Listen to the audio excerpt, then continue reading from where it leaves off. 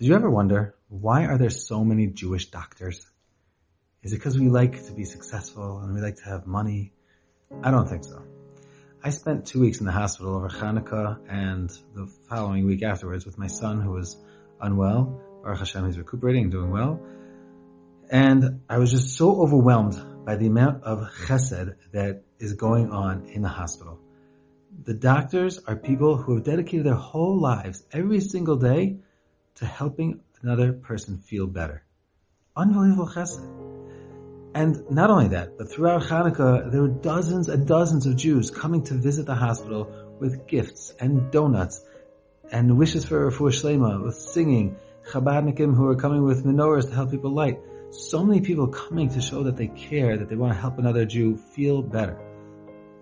Where does this come from? Where does this koach, where does this love of chesed come from amongst the Jewish people? Obviously it comes from the pillar of chesed, Avram Avinu, her great father. Avram Avinu had the midah that he looked outside of himself. He cared about another person. He was sitting by his tent looking for other people to be able to make their day better, to be able to enrich their lives. Where did he get that midah from? Where is that? What's the nature of that midah? It's related to the very same midah in which Avram Avinu discovered HaKadosh Baruch Hu. He's the pillar of Emunah and he's the pillar of Chesed. Why is that? Because he looked outside of himself. Because he was not self-centered. Because he was looking for what is generating this world.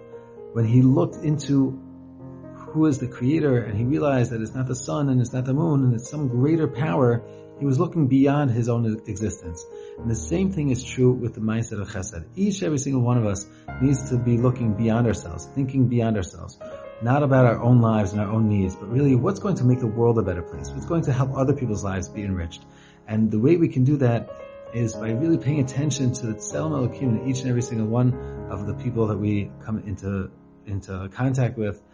We may not be doctors doing chesed all day, we may not be running chesed organizations, but we can always be looking about what does the other person need and trying to make the world a better place around us. And that way we will be following in the footsteps of Avram Avinu.